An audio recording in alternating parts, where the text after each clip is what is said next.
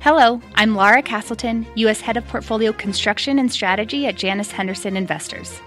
Is a brighter future possible? At Janus Henderson, we think it is. For 90 years, we've worked to help clients achieve superior financial outcomes and fulfill our purpose of investing in a brighter future together. We know that this means our thinking and our investments are helping to shape millions of brighter futures for the next 90 years and beyond. To learn more, go to janushenderson.com. Welcome to the Closing Bell. I'm Scott Wapner, live from Post 9 at the New York Stock Exchange. This make or break hour begins with a bit of a stress relief for stocks rebounding after the SVB shock. Investors now wondering what it all means for the markets, the Fed, the economy, and so much more. We'll ask billionaire investor Carl Icahn that very question in just a few moments when he joins us live. Here's your scorecard with 60 minutes to go in regulation. Major averages, they are all still in the green today. A really nice day for the Russell. Not quite as strong as it was, but nonetheless, that strong regional bank rebound is helping small cap stocks today in the Russell. Yields reversing their recent declines as things stabilize a bit as well. There's the 2-year at 423. Brings us to our talk of the tape. Are we out of the woods for the time being? Simple question, maybe complex answer. Let's ask Adam Parker, the founder and CEO of Trivariate Research, a CNBC contributor as well. It's the question of the moment. What's the answer? No. We're not out of the woods. No. To what degree? Well, I mean, it's multifaceted. I mean, even before this, I'd say a week or two ago, we were telling people, look, everything looks worse than it did 3 months ago, right? Valuation, speculation, interest rates, earnings expectations, all that cocktail. You throw in here lack of confidence. I think it's a problem. I think everyone I know and I've talked to over the last 5 days, kind of nonstop, is moving deposits out of any bank they're worried about to one of the big 3 or 4. So is it over just because the things are bouncing today? No, it's not over. How could it be? So if you end up, if you're a CFO or you're somebody, in charge of making financial decisions for your organization, you find out a month or two from now that one of the banks you're with isn't in business, you're kind of a chucklehead. You didn't move into something safer, aren't you? What is that, a sample of 2 people who are moving money out of a smaller bank? Probably about 100. I don't want to make 100. any. I mean, every private equity investor, every private equity fund, every hedge fund, people since the middle of last week have been thinking about their balances and where they should move them and what bank's safe and what's not. There's just the risk reward of going to something. It's just skewed asymmetrically now. So, do I think regional banks? Do we need so many of them? No, we don't need so many. We have a very weird country, right? In the top 3,000 U.S. equities in our database at Trivariate, there's like 300 banks that are public. Do we need 300? So the old system of I go see Scott at the corner, I like Scott, he's my banker, that's become a bit of an anachronism. I don't understand what you're calling for. You thinking there's going to be a broader crisis within regional banks? I think several. I don't want to have I don't want things to get too hyperbolic in what's going to happen. Oh my God, 100 people pulling all their stuff out of the bank. But I just think more and more of these things are going to have problems with their deposits. I'm not, you know me, I'm not histrionic about it. Do I think that J.P. Morgan is going to be in a very mellow sense? I think it'll be a share gainer. Look, I think really there's two issues. One, and I don't know how we can go into the bank nerd stuff, but basically this hold to maturity part of the balance sheet that you're not allowed to access. If rates continue to be elevated versus where people made investments, then the banks are just way too expensive. We wrote in our note, I think you saw, there's an intellectually honest sort of loss-adjusted price to tangible book. So if you're going to be Bank of America is too expensive, the stock wasn't the stock below book value? No, absolutely not. No, I mean the stock was trading around 1.5 times or book value. 1.5 times tangible into last week. If you look at what they reported in their December 2022 10K, it was around 630 billion or so of hold to maturity assets, about 100 billion loss on those. Their book values, tangible books, 175. So then the things. You use a different methodology. But everyone looks at price to book or price to tangible book. I'm just saying if you adjusted for the mark-to-market losses on a bank like that, then it's just much more expensive on price to tangible. It's not. Bank of America's fine in terms of viability. Don't misquote me in any way. I'm just saying it's not as cheap as you think it is on price to tangible. That's all. We wouldn't misquote you at all. You said the words on TV. The words are the words. Yeah, the words are the words, and I did not say that there was a viability problem with any of the big banks like that. But I think some of the marginal regional ones where they have sort of, people are worried about deposits. So what is the takeaway then? What's the takeaway for the market? When you have this kind of volatility and uncertainty, it should be rewarded with lower multiples. It's bad for the stock market, and I think the stock market's going lower. I think it's going 5, 10, 15% lower from here because almost all the major things I look at look worse. Now, it could be there's some big positioning argument. What are you rooting for with the Fed? That's the conversation I've been on all day since CPI. Well, of course. What are you rooting for? Are you rooting for 125 bips and then a pause? Are you rooting for them to cut? I had somebody on the phone last night adamant that if they don't cut by 100 basis points, the banking system doesn't make any sense. So I think there's so much smart people that are confused about what they're rooting for. That uncertainty to me means lower multiples. Forget about whoever is rooting for what should they do? What do you think they're going to do? I think they should pause. Right now? Yeah. Kind of see where we are. And certainly I don't think they should raise anymore. I think the CPI is really an interesting metric. And the more all of us focus on in the last couple of years, most of the things that people need have deflated massively. All the commodities, look at Bloomberg Commodity Index or wherever you look at it. And then some of the things that, are kind of more discretionary are still inflating. So I think you kind of have to parse it. The main thing that is an issue, which we talked about for a long time, is the shelter portion where, home prices are still high and cost to borrow is high. So people are renting, and that's propping up that owner's equivalent rent portion of CPI. But if you strip that away, a lot of things have deflated a lot, right? Oil and other products. Yeah, but if I had to ask you that question last week before all this happened, I don't think you'd say they shouldn't do anymore. So are you profoundly changed as a result of what's happened here? I think it makes sense for them to pump the brakes and pause. You have kind of a crisis that causes them to, I think, take a step back and reassess. Last time you were here, you recommended financials as part of your sector ideas. Yeah.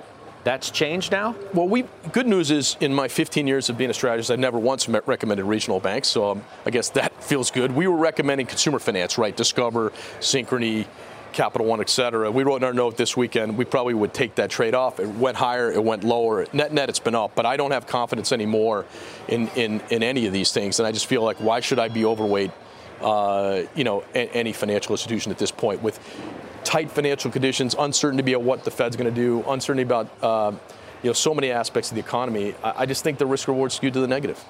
All the way around.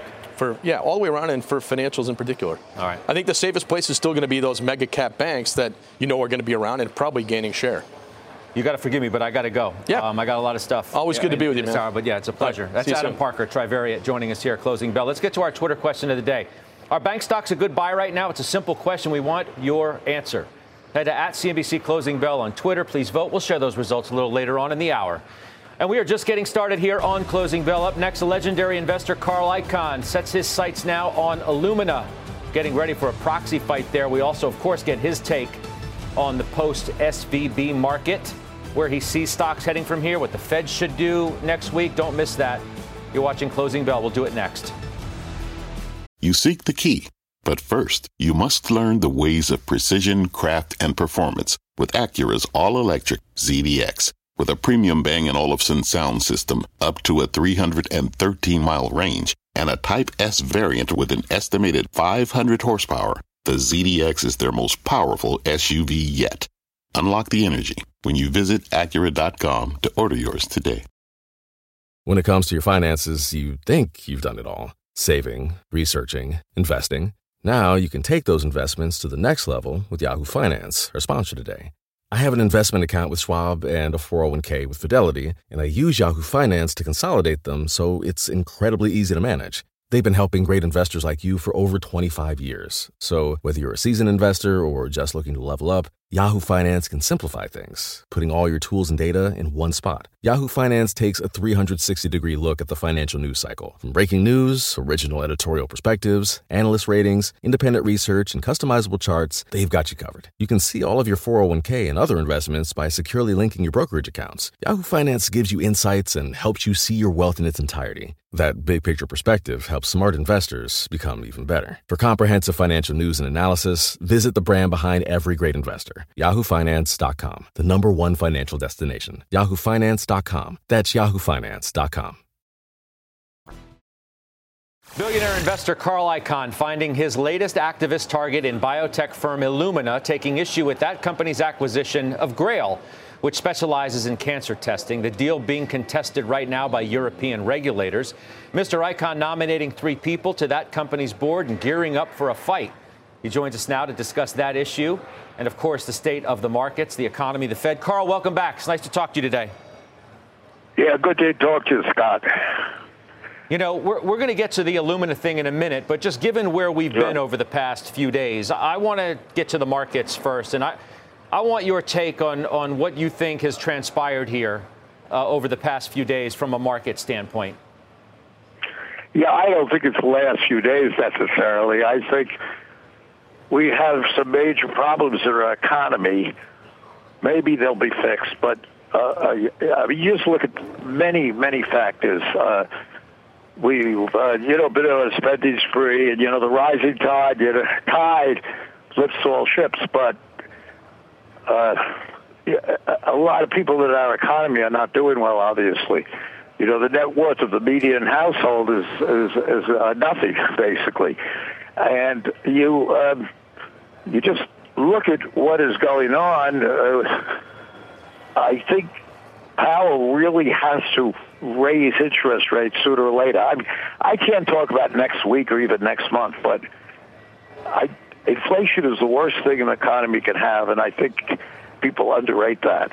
If you look in history, every hegemony has been destroyed by inflation, or almost everyone. I mean, just go back to Rome. That's what happens. And one of our major problems, I think, in this economy right now is there's no leadership on the corporate level. Forget politically, and I'm not going to get into politics, but I think you do feel that in Washington, nobody knows what's really going on. But forgetting that, in our corporations, and I've lived with that, I mean, all my life, basically, and companies today really have, with many exceptions, many exceptions, leadership is worse than mediocre. And that's why we are so successful. I mean, not because we're geniuses, but because you go into a company today, and that's what we've done over and over and over again. Mm-hmm. And it's really horrible what you find in many of them. Just we're going to get to we'll get to your latest one, as I mentioned in a minute. But I just want to drill down on this for a moment. So you think the Fed should keep going? You think the Fed should continue to raise interest rates despite what we just witnessed with the bank failures? Well, in a way, they go together. I mean, bank failure is a manifestation of the leadership in our companies and the way they spend money. And you really have a moral hazard if you just keep bailing them out. In this case, I'm not going to opine on trying to save some poor people, although the depositors in Silicon Valley weren't exactly poor people. But that's not the issue. The issue is you have to stop inflation. So you say, did we keep going on? I don't think you have a choice. If you don't keep going on, I really believe that the problem of inflation can become such that it's very difficult to get out of it. Hey, maybe there's something we could that happens. Maybe there's a miracle, but you do have inflation. I mean, look, if you stop. If they don't raise rates next week or next month, I don't know. But I really don't think this is a choice, Scott. I think you can't have inflation in this country. You're paying the price. If you've gone out on a binge, you spent the family wealth, and you just keep spending, at the end you pay the price for it. I mean, and that's what this country has done. I want your reaction to what Citadel's Ken Griffin told the FT about this very issue, in which he suggested that the government should not have bailed out all of the depositors. He said, quote, "The U.S. is supposed to be a capitalist economy, and that's breaking down before our eyes. There's been a loss of financial discipline with the government bailing out depositors in full." What do you make of that statement? He also goes after the regulator, but what do you think about that? I can't opine on what Griffin is saying there because I don't quite understand where it goes. But I am saying that he's right that our system is breaking down and that we absolutely have a major problem in our economy today. And I'm not going to opine on whether or not you bail out a bank or something like that. But you can't have the country feeling that it doesn't matter if they save. It doesn't matter because they can spend all the money they want. You can do whatever you want because the government will bail you out. You can't. He's right about that. You can't have that. Now, did should you bail this bank out? I don't know. That's a part of it. I don't like to opine on things that I'm not really that conversant in. But I do agree that the system is breaking it out. And one of the major reasons, not the only reason, obviously, but one of the major reasons is that you don't have good corporate leadership. So you say, so what? But I'll tell you, so what? If you don't have good corporate leadership in companies, yeah, when the tide is high and things are great, it doesn't matter. And all these guys that run these companies are partying and having a good time and giving themselves bonuses. But their agendas are different than the people who invest with them. You know, they're looking to get their bonuses. And I tell you, I live it. So I go into it. And there's a reason that we make so much money. I mean, just to make the point, over the years, in 2000, if you invested in IEP, you annualized. You made reinvested the dividends. You made an annual return of 15%, and the closest is Buffett, who I believe made around 9%. S&P made 7%. But why? Because we go into companies and clean them up, and there's so much to clean up, and it's getting much worse now. We're one of the worst countries in the world as far as corporate governance goes. And I can go on and on about that. But no, yes, we'll I think the whole economy, Griffin's sort of right. The economy is breaking down. But I don't say he's right because you bailed out some investors. But I do say he's right in the sense that our economy is breaking down. So I don't understand how you define capitalistic system.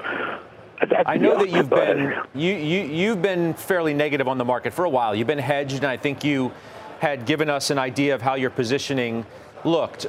I just had a guest come on and suggest that we're not out of the woods quite yet. You now have, the stock market had a nice gain today, which was a bit of a relief rally, obviously, given a lot of that up. Do you feel like, we still have some tough sledding ahead in the market? And how are you positioned as we're having this conversation today? Yeah, my book is I try to keep hedged, right? IEP keeps hedged. So I don't, I try not to bet on the market or pick, the market's going down tomorrow.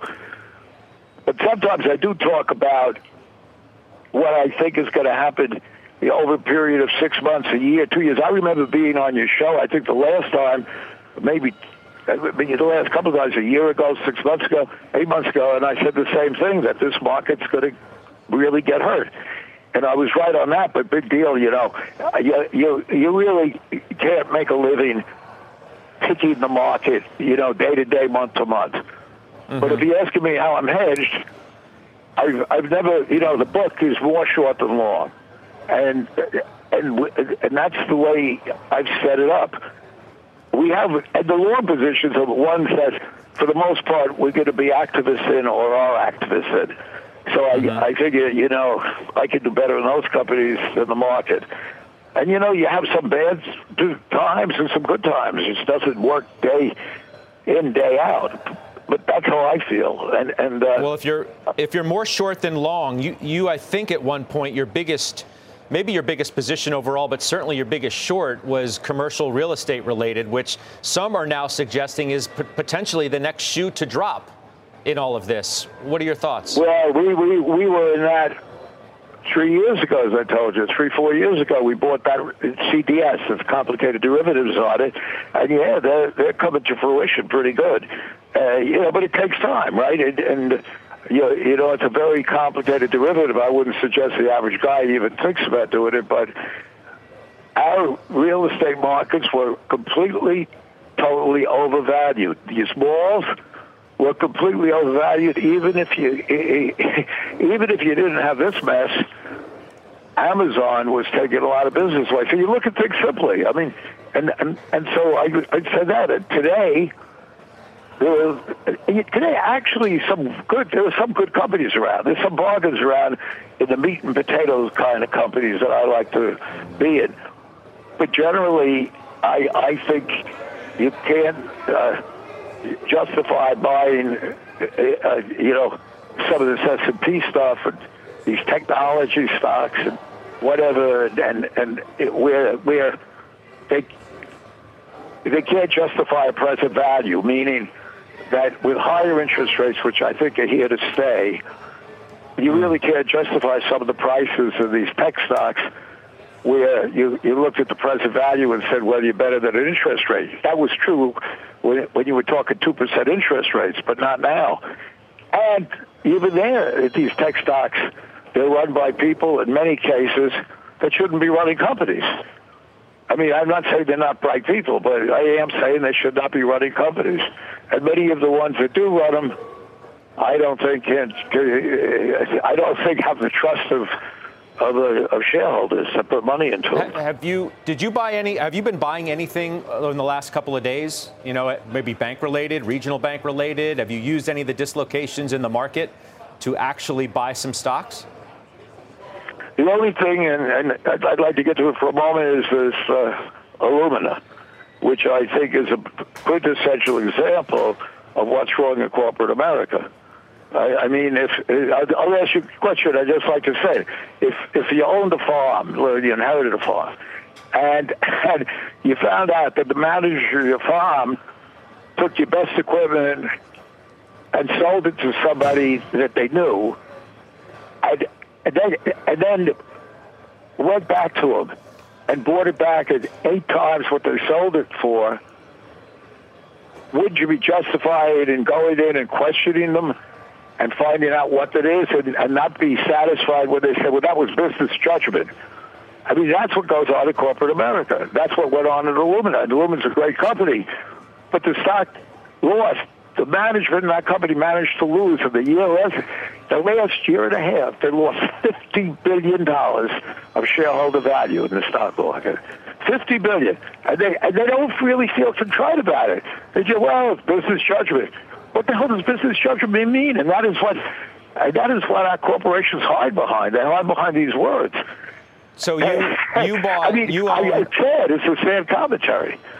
You own 1.4% of the stock, and your issue is really with their acquisition of the cancer testing company Grail, correct? Because they did it, in your contention, knowing that the EU was going to fight it and be against it. Is that the principal part of your argument?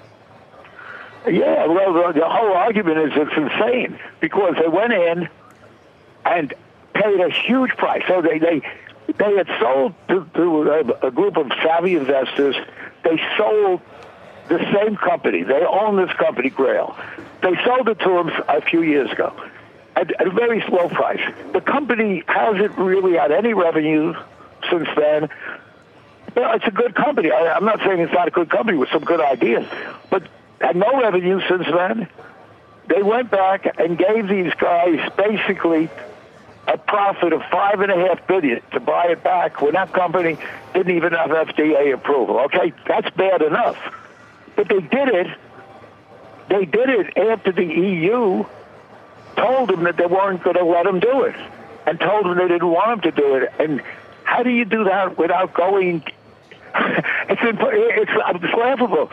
How do you go and spend? I can understand if they could get it back for $1 billion, $800 million. Okay, let's take a shot. But they spent $8 billion for it, and the thing has no revenue. So they closed over what the EU tells them. So the EU stopped them in their tracks. The EU won't let them touch this company. It's costing them $800 million. The EU is making them put in $800 million, so the stock went down about 70-80%. But how can you justify that? And so you say, well, business judgment. It's time, I think we're moving in this direction, that the courts are not going to accept business judgment anymore to the extent they do. I think these guys violated their fiduciary obligations. I think they were grossly negligent. And they take the attitude, they still say, yesterday they answered my letter saying, we want to do, we're here, we don't think Icahn understands something bad, understands the company, and we're not saying we understand, we're not going in to tell them what to do with science, we're telling them, let us go in. We fixed up numerous companies. The same guys that was putting on that board just did. Yeah. Okay. So we just fixed up a company just now. Let me give their response, okay? let me give their response. So you want 3 nominees on the board. Let's just get that out there. You're nominating 3 people for the board. In some respects, I would ask you, you got 1.4% of the company. Why do you think that justifies having 3 of the 9 people? I'll answer that. The chairman of the company doesn't know very much about science, and in my opinion, and he doesn't have any stock. So does having no stock justify being the chairman of the company and being on the board? So I don't see why you have to relate how much stock we own. And we own a lot of stock. I mean, it's not that we don't own. We own much, much, much more than all the board members combined. Right? You just said it. You know it better 2-3% because the company's a huge company, even though they lost a lot of money. So the whole board owns 1/10 of 1%. Are they justified in being on the board then? I mean, if you use that logic. But I wouldn't use that logic because, there are good board members that don't own stock. But that logic is an absurdity. And everybody on that board, that board doesn't have business acumen in my mind. Even the guys that are in business. No one that could do a deal like this has any business acumen. And I tell you something, the stock went up. I'm laughing, people talked about when I did Apple, it went up like $17 billion, but Apple was a much bigger company that day. This stock went up $7 billion when they heard I was in it. Does that tell you something? Does that tell you how the shareholders feel about these guys? They say, the company has responded. Let me give their response. They say that you're being, quote, unyielding in your demands, that any resolution should give you outsized influence and control. They say your board nominees lack relevant skills and experience. Okay, so let me answer. You said 3 things. So let's start with outside control. I would have 3 seats out of 12. They say they're going to have. So I don't know how that ever gives you control because I could add 3 against 12, right? So it's certainly not control. I need these 3 guys because it's such a mess that we need 3 to influence boards. I know boards, and most boards are contrite when they do something wrong. Most boards you can, maybe even with 1 or 2 you could do something. This board would be tough to influence with 3 because they all really look at this as nothing's wrong. It's amazing when you talk to them, that, what the heck? I mean, we think it should be done. I said, well, it's not your money, guys. And so I'll answer that we have to have that because otherwise we're going to get nowhere with these guys. And even with 3, it's going to be hard to influence. But usually with 3 smart guys, and the guys we have that are going on are very experienced in companies that are in a mess and have been put in a mess. And I think that the 3 is right. And I don't understand control. We're going to have 3 people out of 12. You do the mathematics.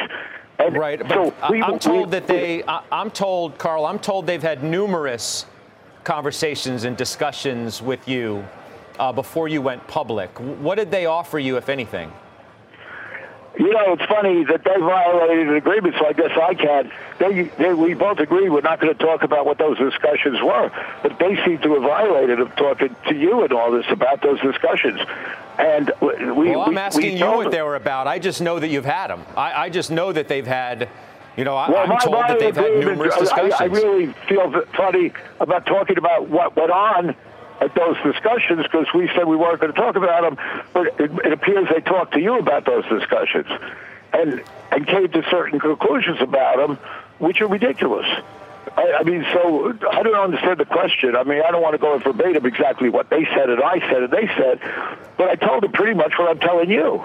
I mean, in a nice way, perhaps I wasn't as, I get a little strident sometimes, but I would tell you that it was basically the same thing. How the hell can you go and do something like this? That's really what the discussions were, basically. I mean, that's not telling a secret. And just pretty much what I said to you just now, that how I said I saw many violations over my lifetime of boards. I mean, even in Occidental, when they overpaid like crazy for Merco, but they weren't closing. Even Vicky Howard wouldn't have dared to close over a government agency with that kind of money. When you put in that kind of money, and in this case, Vicky Howard didn't buy the stock from people that she had sold that same stock to, and I certainly chastise her, but at least, I mean, nobody is close to what they're doing here. It's an absurdity what they're doing. So that's all I'm saying. I basically told them that. Maybe I didn't mention Vicky Howell, but I said the same thing, you know. So do you, I want to get to the bottom of, do you want them to have this company Grail or not? Because that seems to be a little unclear. You may have issues with how it all unfolded. Without saying anything that we discussed, I would say you this, that what should be done in this company, they have a real problem now, even from a financial standpoint in my mind, because they feel, they can borrow any money. They're Illumina, and they could do it. In this environment, knowing that this company is in quicksand now, they're not going to be able to. Where are they going to get the $800 million that the EU says they have to spend to fix this Grail up, or to Grail doesn't have any income. This is what's amazing. They don't have any income. They got to spend $800 million in the next year. So I say what they should be doing, and I think most shareholders would agree with me. They got a great company in Illumina, and in gene sequencing. They should get rid of this Grail that they own in a way, the following way, because they did it in such a way, so haphazardly and so amazingly, ridiculously. They put it in a way that if they sell it to somebody, it's going to be somewhat difficult because they're going to have to pay big tax. Even if they have a big loss, I'm not going to get into why this is, but they did it in a way that the guys that they sold it to don't have to pay taxes on their great gains. I mean, it's amazing. They put out. Let me say something. So what I think should be done is they spin it in a way with a rights offering. So money. So if you want to buy, so if you're a shareholder, you suffer a lot. So you can sell the rights to somebody that wants to buy it, or you could exercise your rights and be a part of Grail. And that money that you put in doesn't go to this company. Illumina doesn't need that money because they're not making money. That money would go into Grail to do what Grail has to do. So the shareholders benefit by owning Grail at a cheap price and having a good management team in Grail. And these guys at Illumina go back to what they seem to know best or think they know best and run their company. That's what should happen. Okay. So they've got $458 million. I didn't even demand that they do that in these discussions. I didn't even demand that. I was really reasonable in what we talked about. However, now I'm saying that's got to be done because I realize how stuck in this thing these guys are.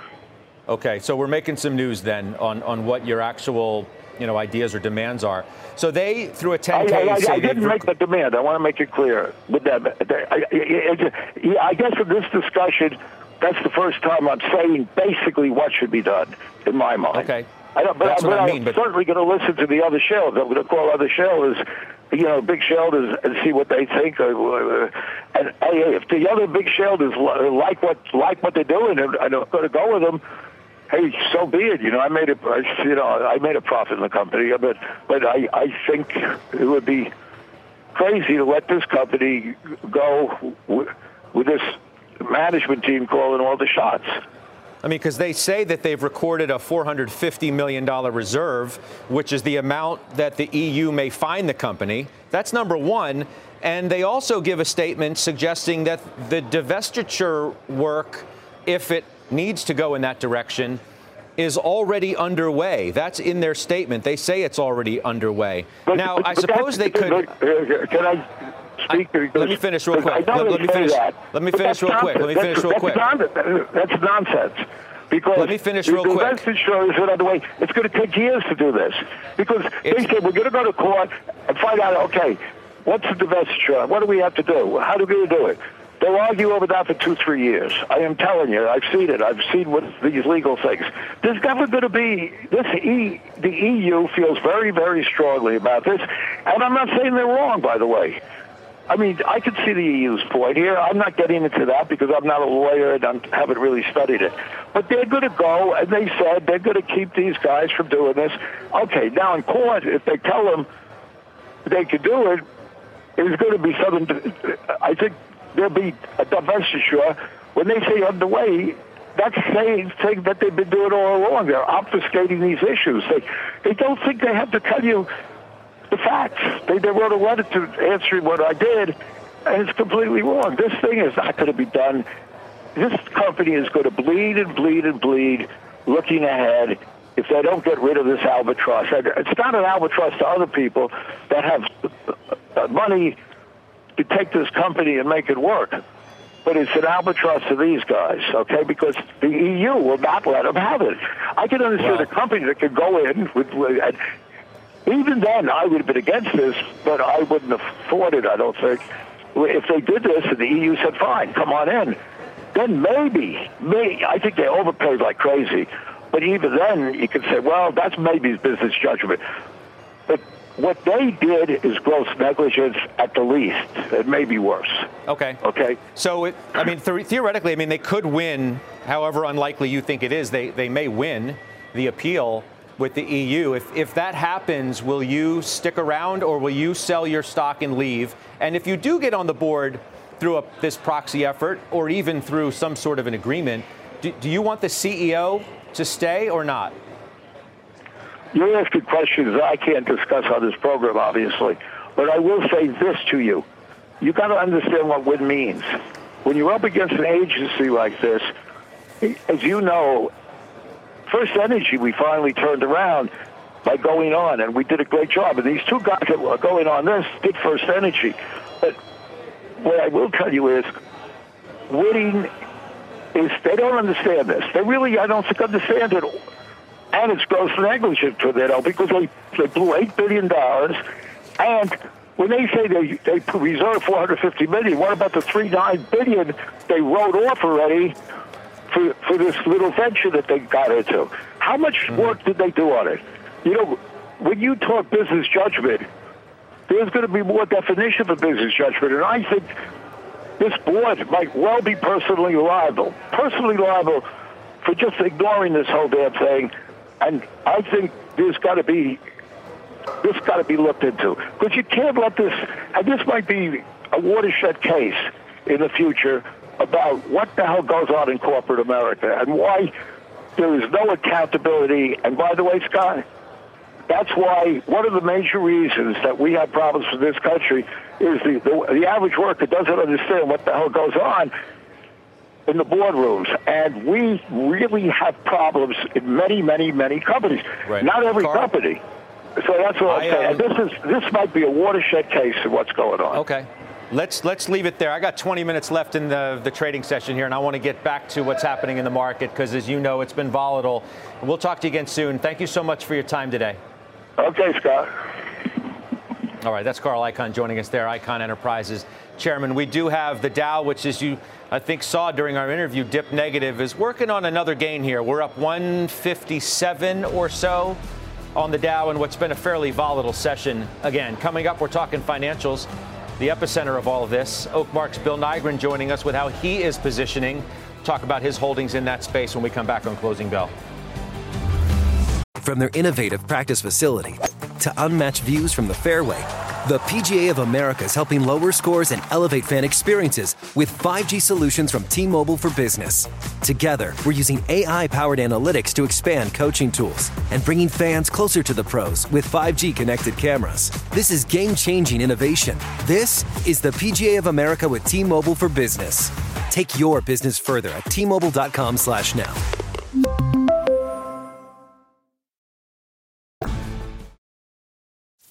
All right, 15 minutes to go before the closing bell. Let's get back to Christina Partsenevelos now, who has a look at the key stocks to watch today. Christina? Well, shares of AMD are leading chip makers higher today, surging about 5.5% on the launch of a new fourth-generation processor for networking, security, and storage. There was also a KeyBank note out today, and analysts are pointing out that cloud demand is getting stronger, led by AMD's 10% month-over-month growth just in February.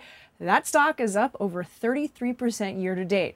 And we're seeing shares of Meta also jumping today, about almost 6% after announcing another 10,000 job cuts after the company already laid off 11,000 workers back in November. Recall, we know this, that Mark Zuckerberg has called 2023 the year of efficiency for Meta, and investors seem to like the cost cuts. The stock is up almost 60% just this year alone. Scott? The year of efficiency.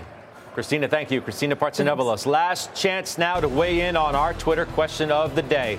Are bank stocks a good buy right now? Head to @CNBC Closing Bell on Twitter. The results after this quick break. Let's get the results of our Twitter question. We asked, are bank stocks a good buy right now? The majority of you saying yes. Sort of split, but we'll take the majority, 52 over 48. I'm going to ask Bill Nygren that exact question next when we take you inside the market zone. We are now in the Closing Bell Market Zone. CNBC senior markets commentator Mike Santoli here to break down these crucial moments of the trading day, plus Bill Nygren of Oakmark on the rebound in bank stocks. Mike, I begin with you. Interesting action here on the tape over the last 20, 25 minutes or so. Bit of breathing room, just because obviously seems like the bank's stabilizing a little bit, able to rally, no further blowups that we know about. And then, a little bit of a general sense out there that maybe we're on target for a palatable size Fed rate hike next week.